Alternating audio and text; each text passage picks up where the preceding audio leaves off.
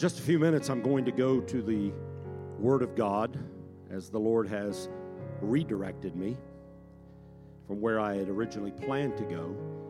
But before I do, I want to take a few moments and share with you. You're my church family. I take my church family relationship very seriously. I don't mind to tell you, I'm closer to many of you here than I am some of my earthly family members. I think that's just what happens in the body of Christ. But I want to say that I regret some of my comments from last Sunday's message. I want you to indulge me for a few moments. And I want to say to you publicly that I am sorry to have offended any or many of you. I do believe that as a shepherd, that there are times that social issues need to be addressed in accordance with the Word of God and by the Spirit of God. However, these have to be done carefully. And last Sunday, I wasn't very careful. In my effort to promote blessing and protecting the church, the children rather, of our church and community, I wandered into the murky waters of gun control and my passionate opinion. Admittedly, the tragic events of Uvalde affected me emotionally, along with the needs of some of our kids here. Through my human filter came some bias that truthfully should not have come from the pulpit. Furthermore, it was wrong of me to judge the depth of anyone's salvation or commitment if they disagreed with my passionate perspective. So the Spirit of God dealt with my heart this week. And I am in daily evaluation of my words, my thoughts, my actions, my attitude. And I can say that several, if not all of these areas were thrown off last week. So I apologize for the offense. And I ask forgiveness from those that I have offended and from my church family at large. When I tell you that I covet your prayers week in and week out, I say it with sincerity because I always want to represent the gospel in the way that would be pleasing to Jesus Christ. I love you in the Lord, for sure. So thank you. Thank you for hearing me out. And let me just ask you to wave at me if you'll grant your pastor some grace today. Would you do that? I appreciate that. I appreciate that. Now let's pray. Father, we come before you today. I do believe, God, that you have redirected my steps for this morning. I do believe that we're under a divine directive of heaven. And so I pray right now that the Spirit of God would lead me, guide me, direct me. And then, Lord, every heart would receive today, and every ear would hear what the Spirit wants to say to the church. Lord, I pray if there's one person here that needs to have an encounter with Jesus Christ, I pray that today would be that day. We give you glory and honor and praise for these blessings, and we ask it all in Jesus' precious, wonderful, and powerful name. And the church said, amen.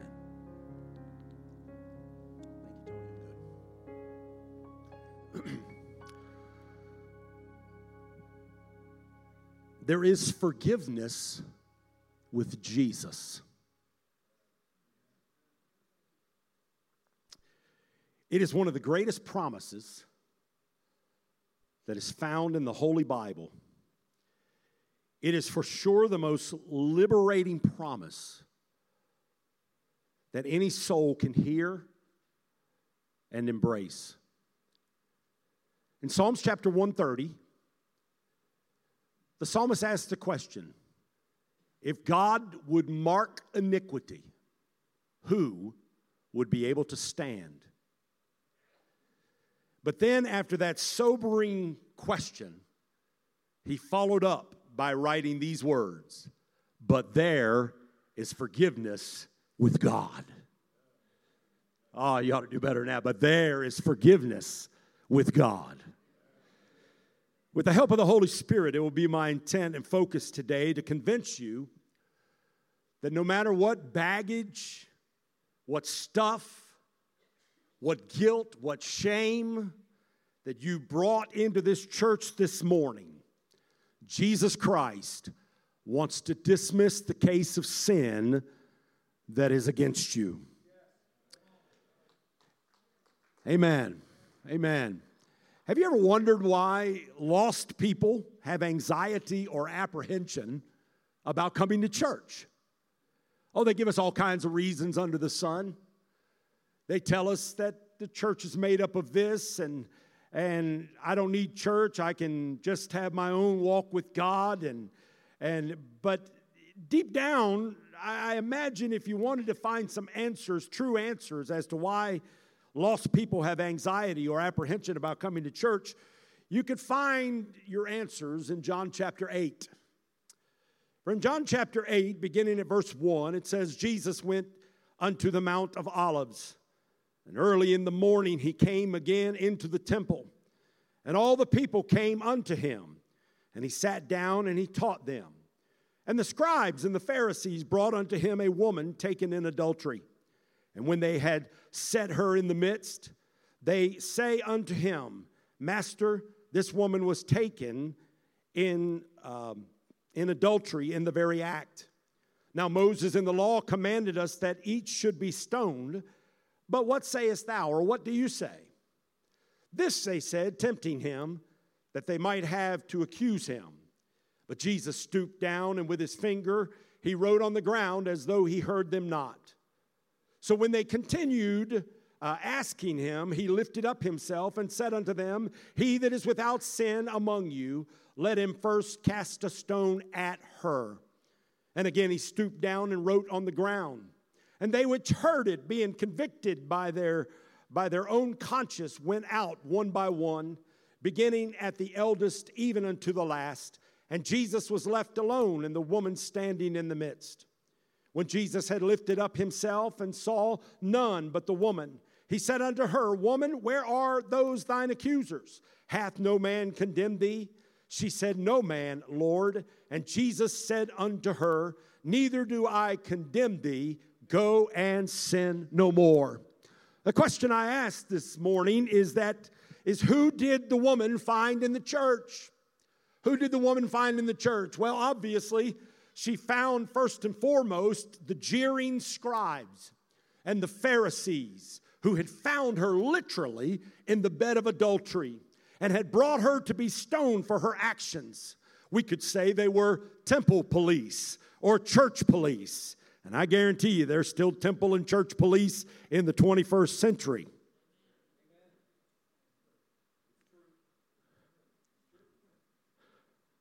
There might be one or two at Pulaski Church of God. But they were clearly condescending. They were clearly pride-filled. They were clearly arrogant. They did not consider their own hearts filled with sin, legalism, and the laws of man. They made it impossible for this woman to find peace and restoration. That seemed to be the first group, because that was the group of people that literally brought her into the temple. That wasn't the only group of people she found. No doubt she found regular people that had come to church that day, attenders of the temple, just like you, good, wholesome folks who loved God, who loved to hear Jesus teach. And when they saw her being drug in by this group of religious people, No doubt they felt sorry for her. No doubt they had pity for her because she had been drug in by the religious hierarchy. And so you had the group of religious leaders, and then you had the good, wholesome folks that just love going to church, that just love hearing the Word of God, that just want to serve the Lord and just hear the Torah and hear the Word of God and hear the things that will help them to live a better life. And then, of course, I'm sure there were some there that were the good town gossips. Oh, yeah, there were probably one or two of those in the temple that day who think they're kind of doing everybody a favor by keeping the informed. I mean, outside of the bar and the barbershop, some believe the best place to get a good story is down at the local church. There was all kinds of makeup of different people in the church that day. But most importantly, what I want you to know is the woman found Jesus in the church. That's the most important thing I can say to you, is that the woman found Jesus in the church. And can I say today, if you committed adultery or fornication this week, Jesus is in the church. Can I tell you today, if you got drunk this week, Jesus is in the church. Can I tell you, if you lied or you swore or you cursed, Jesus is in the church. Can I tell you, if you slandered or have been malicious toward a Christian or an unbeliever, Jesus is in the church. Can I tell you, if you open that porn site up on your computer or your handheld device, can I tell you, Jesus is in the church?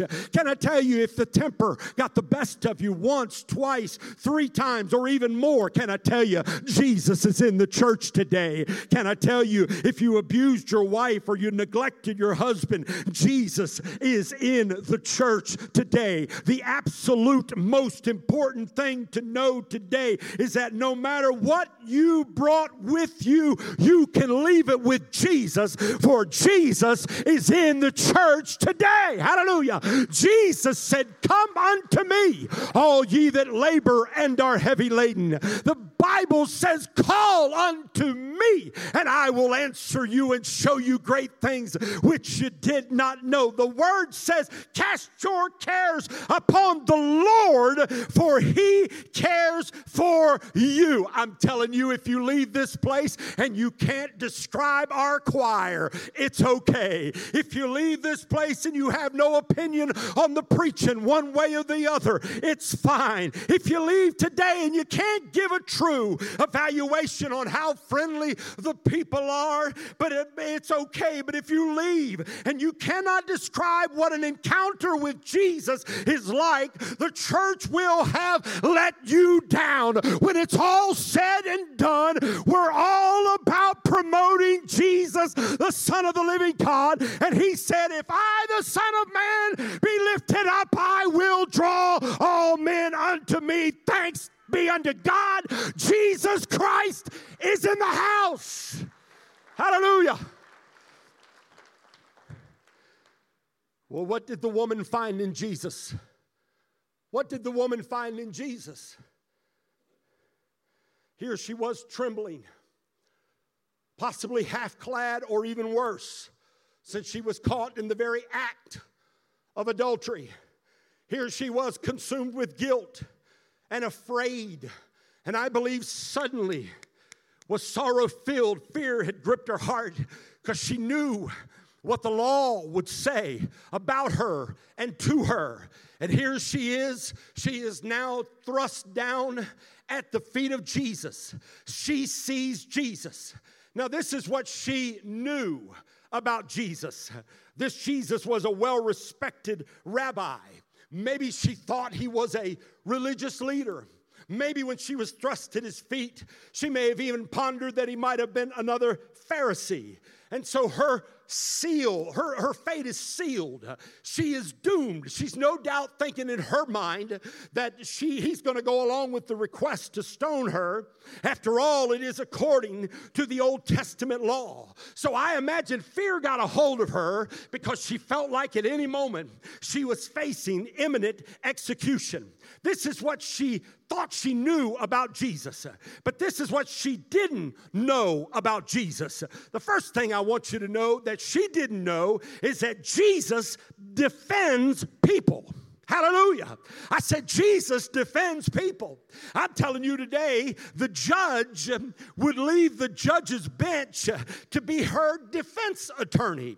He would stand for her, reputation notwithstanding. He had created her. He loved her. And even more importantly than his defense before the people in the temple was his defense before the Heavenly Father. Let me say it again. I'm so thankful that Jesus defends people all throughout the Bible. Just a few examples. Jesus defended little children. He said, if you ever harm a little child that are precious to me, it would be better that a boulder be tied around your neck and you be thrown into the depths of the sea. In other words, I don't want to see you emerge after you've submerged if you're going to be harmful to one of these little kids, because he defended children. He defended Mary of Bethany, who took a pound of spikenard and she anointed the Lord's feet with her hair. I'm telling you, he defends the true worshiper. I would love to spend some time right there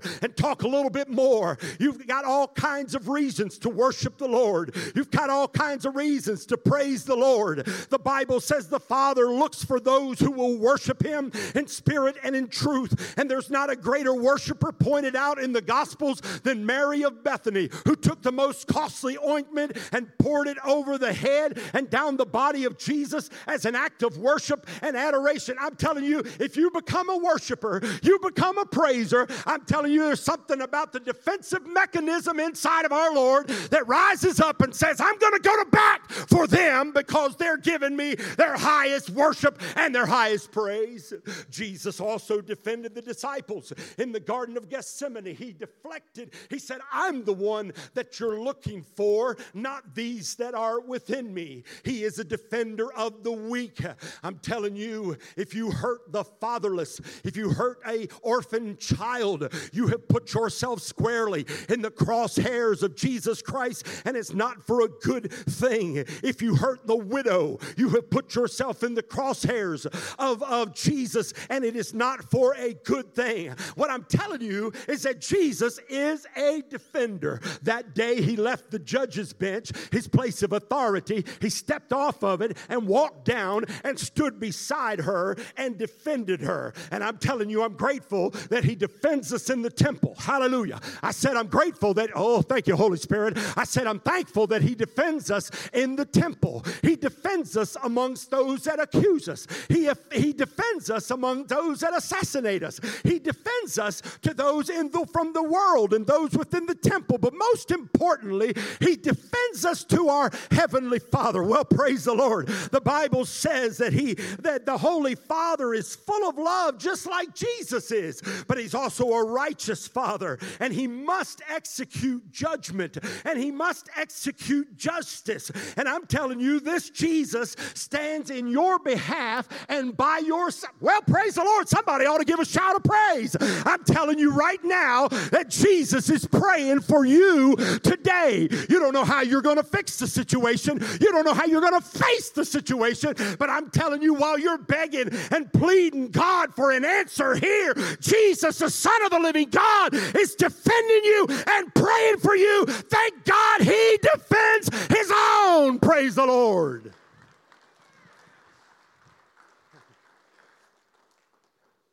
Something else she did not know was that Jesus also serves as a liberating jury.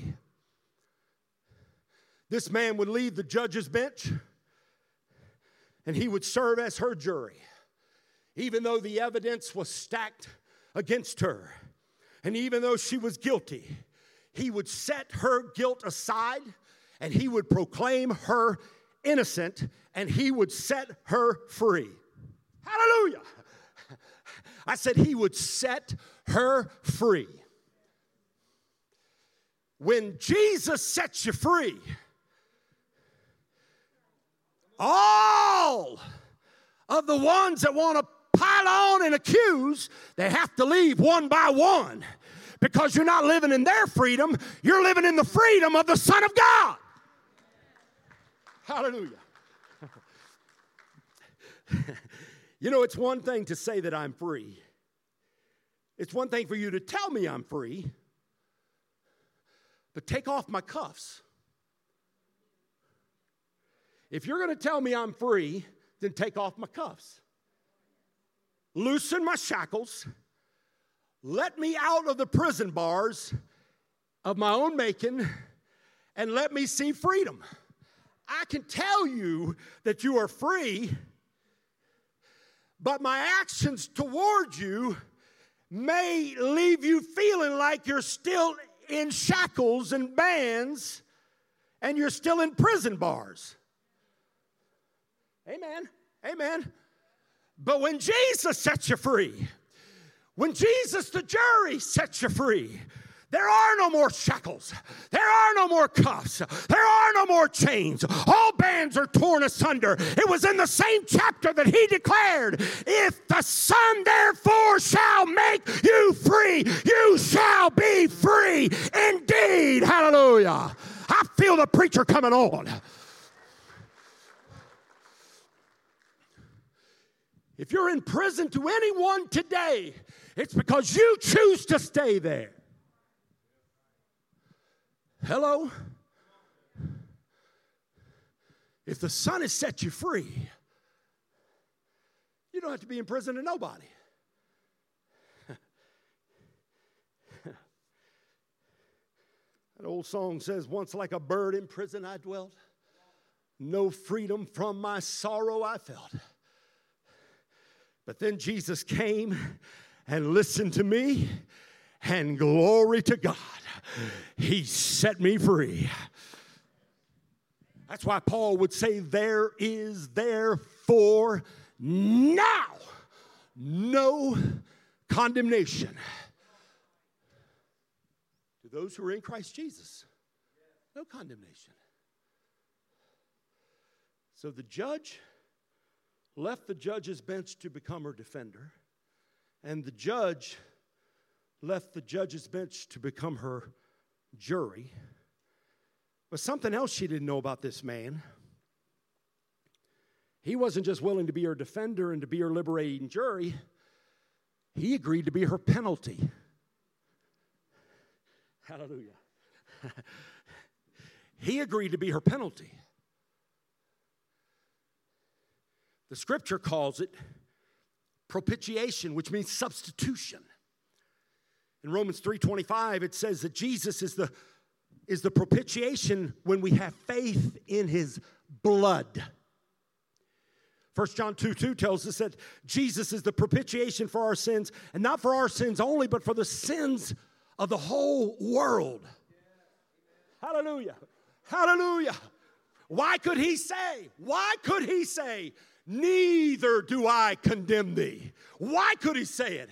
I tell you why. Because from the foundation of the world, in history past and into the future, until the very last soul walks into the portals of glory, until the last soul kneels and asks Jesus to come into their heart before he splits the eastern sky, he paid the price on Golgotha. He paid it for past, he paid it for future, and that day he was saying, I've paid the price for you. I am the judge. I have the authority to be the judge, but I'm willing to lay aside my judge's robes and go and climb up on a cross and say, by my shed blood, you can be set free.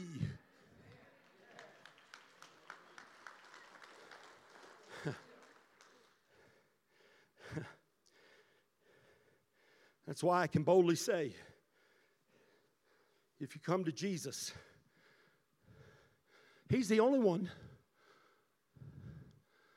who will gladly say, your case is dismissed.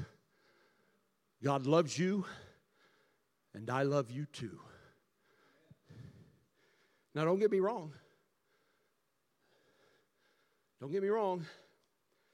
All the while he's defending her and releasing her and being her penalty, he never relinquished the authority as her judge. In fact, because he did what he did, it just validated his authority as judge. leaving her free, but without excuse. Don't miss that. Don't miss that. I know we're in a cheap grace culture, but don't miss that. Holy Ghost, help me here.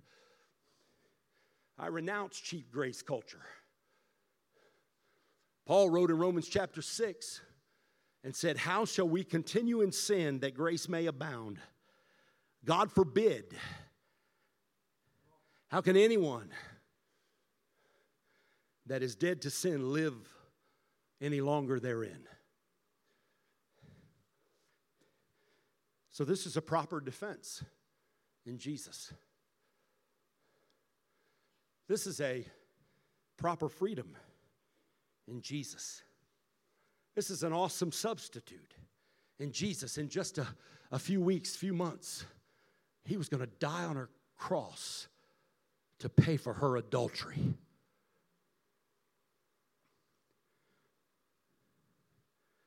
But it left her without an excuse when standing before him in the end. No excuse for her. No excuse for us. Hello? And that's why he would say, "I am the way, I am the truth, I am the life. No man comes to the Father but by me."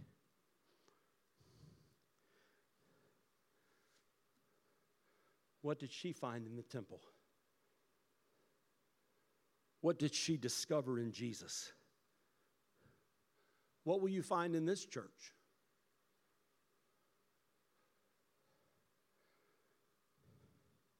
Whether you have a loaded history of evil or you have just lied one time in your whole lifetime, you're still a sinner.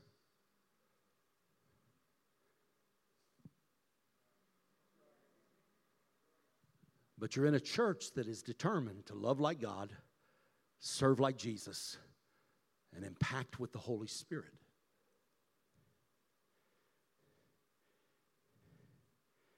This church today in this room wants you to know that this atmosphere was created so you would know that Jesus wants to dismiss your case and tell you that he loves you. No matter your gender, your age, your occupation, your case is dismissed by surrendering to the Lord. Matters not whether you live in a mansion or there is no roof over your head currently. He loves you and wants to say, "Case dismissed," to your heart. It is irrelevant if you have never been in church before today, or you're one of those people like me that have ridden the altar 500 times. When God has convicted and dealt with your heart. Friend, make the first trip or the 501st trip. He will give you freedom that will change you forever. Thank you, Holy Spirit. There's always a need to be refreshed. We don't do it near as often as we should. Refreshing ourselves on what the mission of Jesus was. It wasn't to preach. It wasn't to teach. It wasn't to heal. It wasn't to raise the dead. Oh, I rejoice over all of those things. But he had a primary mission, a singular focus. And it was very simple. Luke 19:10. He came to seek and to save that which was lost. And if that was the primary drive of Jesus, shouldn't that be the primary drive of the church?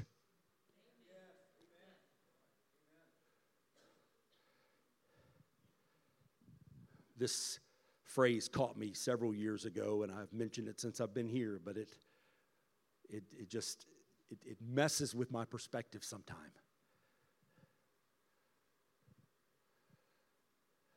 And it simply says, the church is primarily for those who haven't come yet.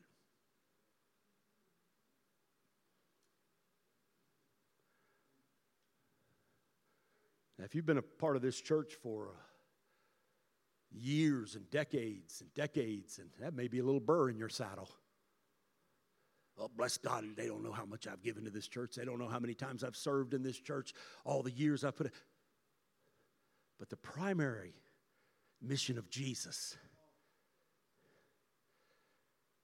as long as there are empty seats to your left and right and in front and behind you, we haven't fulfilled our mission yet.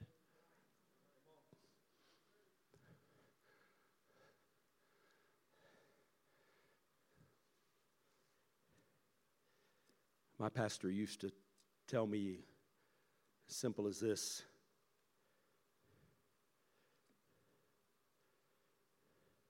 We're just one beggar telling another beggar where to find some bread. That's what we are. This is a very human vessel here. Emotional creature. I think I'm getting more sappy as I get older.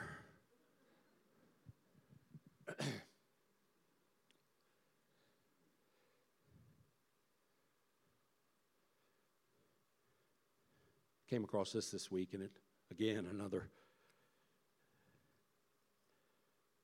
sobering thought. It was F.B. Meyer, a preacher of years past. And he made this statement. It's a terrible thing for sinners to fall into the hands of fellow sinners.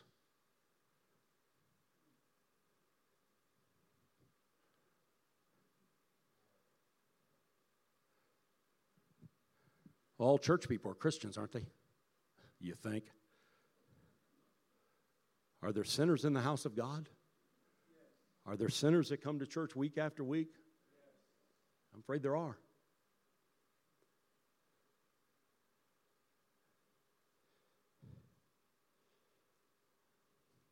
Today it's not about me. It's not about the one to your left and right.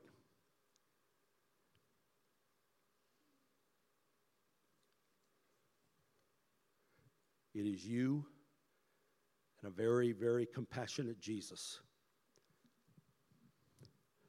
who wants to dismiss the case of sin against you.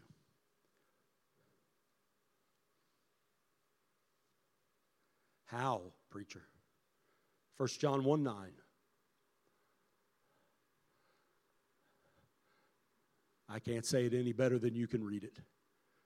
If we confess our sins, He is faithful and just to forgive us our sins and to cleanse us from all of our unrighteousness.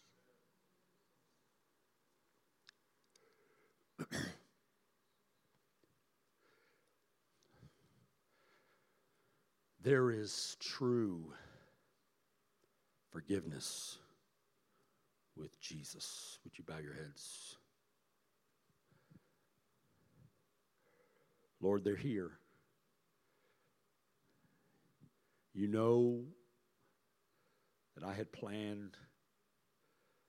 My plans are not your plans. My thoughts are not your thoughts. Your ways are so much higher than my ways. I had planned to go a different direction. But Holy Spirit, you just wanted me to tell, if it's not but one soul in the house, that there is forgiveness with Jesus. There is, my God, in one moment, when you humble yourself before Him and say, Jesus, I've come to say I'm sorry for that sin last week, last month. I'm sorry for the life of sin that I've been living.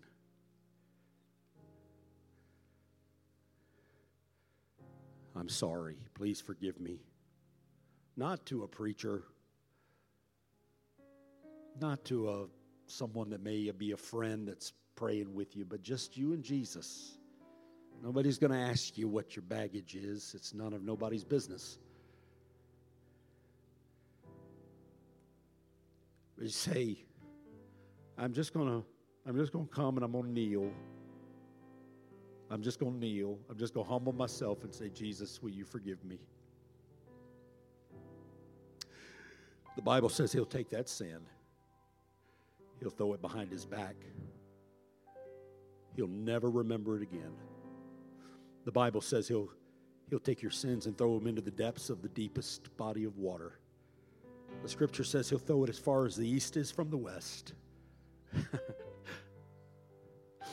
He's such a compassionate Lord. He's your defender. He's your acquitting jury. He's even gone so far as to be your substitute, your sacrificial lamb. He went to the cross for you. While no one's looking around, I'm not going to ask you to raise your hand. I'm not going to ask you if you're a believer or an unbeliever. I'm just going to ask you, do you need forgiveness from Jesus today? Would you get up from where you are and come and kneel if you're able? If you're not able to kneel, then come and stand. Anybody in the house. Anybody in the house. Anybody in the house. Anybody in the house. Anybody in the house. Anybody. Look at this. I mean, it's just, there's others. Let's be honest. Be honest today. Be honest with God. Be honest with yourself. Nobody's going to come and get in your ear and say, hey, what is it you're up here for? No, we're not doing that. This is between you and the Lord. But he wants to come defend you. He wants to come liberate you from that's nagging you. He wants to come and remind you again that he paid the price. Is there others? Preacher, I've had an ought against somebody. Got some bitterness in my heart. I'm telling you, you need forgiveness. You need forgiveness. You may come and you say, Jesus, forgive me, and then he's liable to tell you to go to that person. He will tell you to go to that person.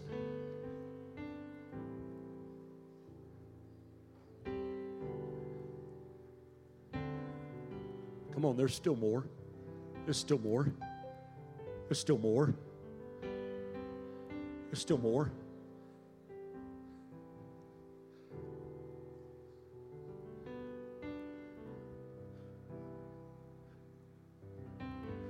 Now no condemnation. You came in and that thing was nagging you in your mind and in your heart. And now you're going to leave it here and you're going to walk out and have a beautiful Sunday afternoon and a great week because you put it under the blood. And you left it. You left it in the house of God. She walked out that day a free woman. A free woman.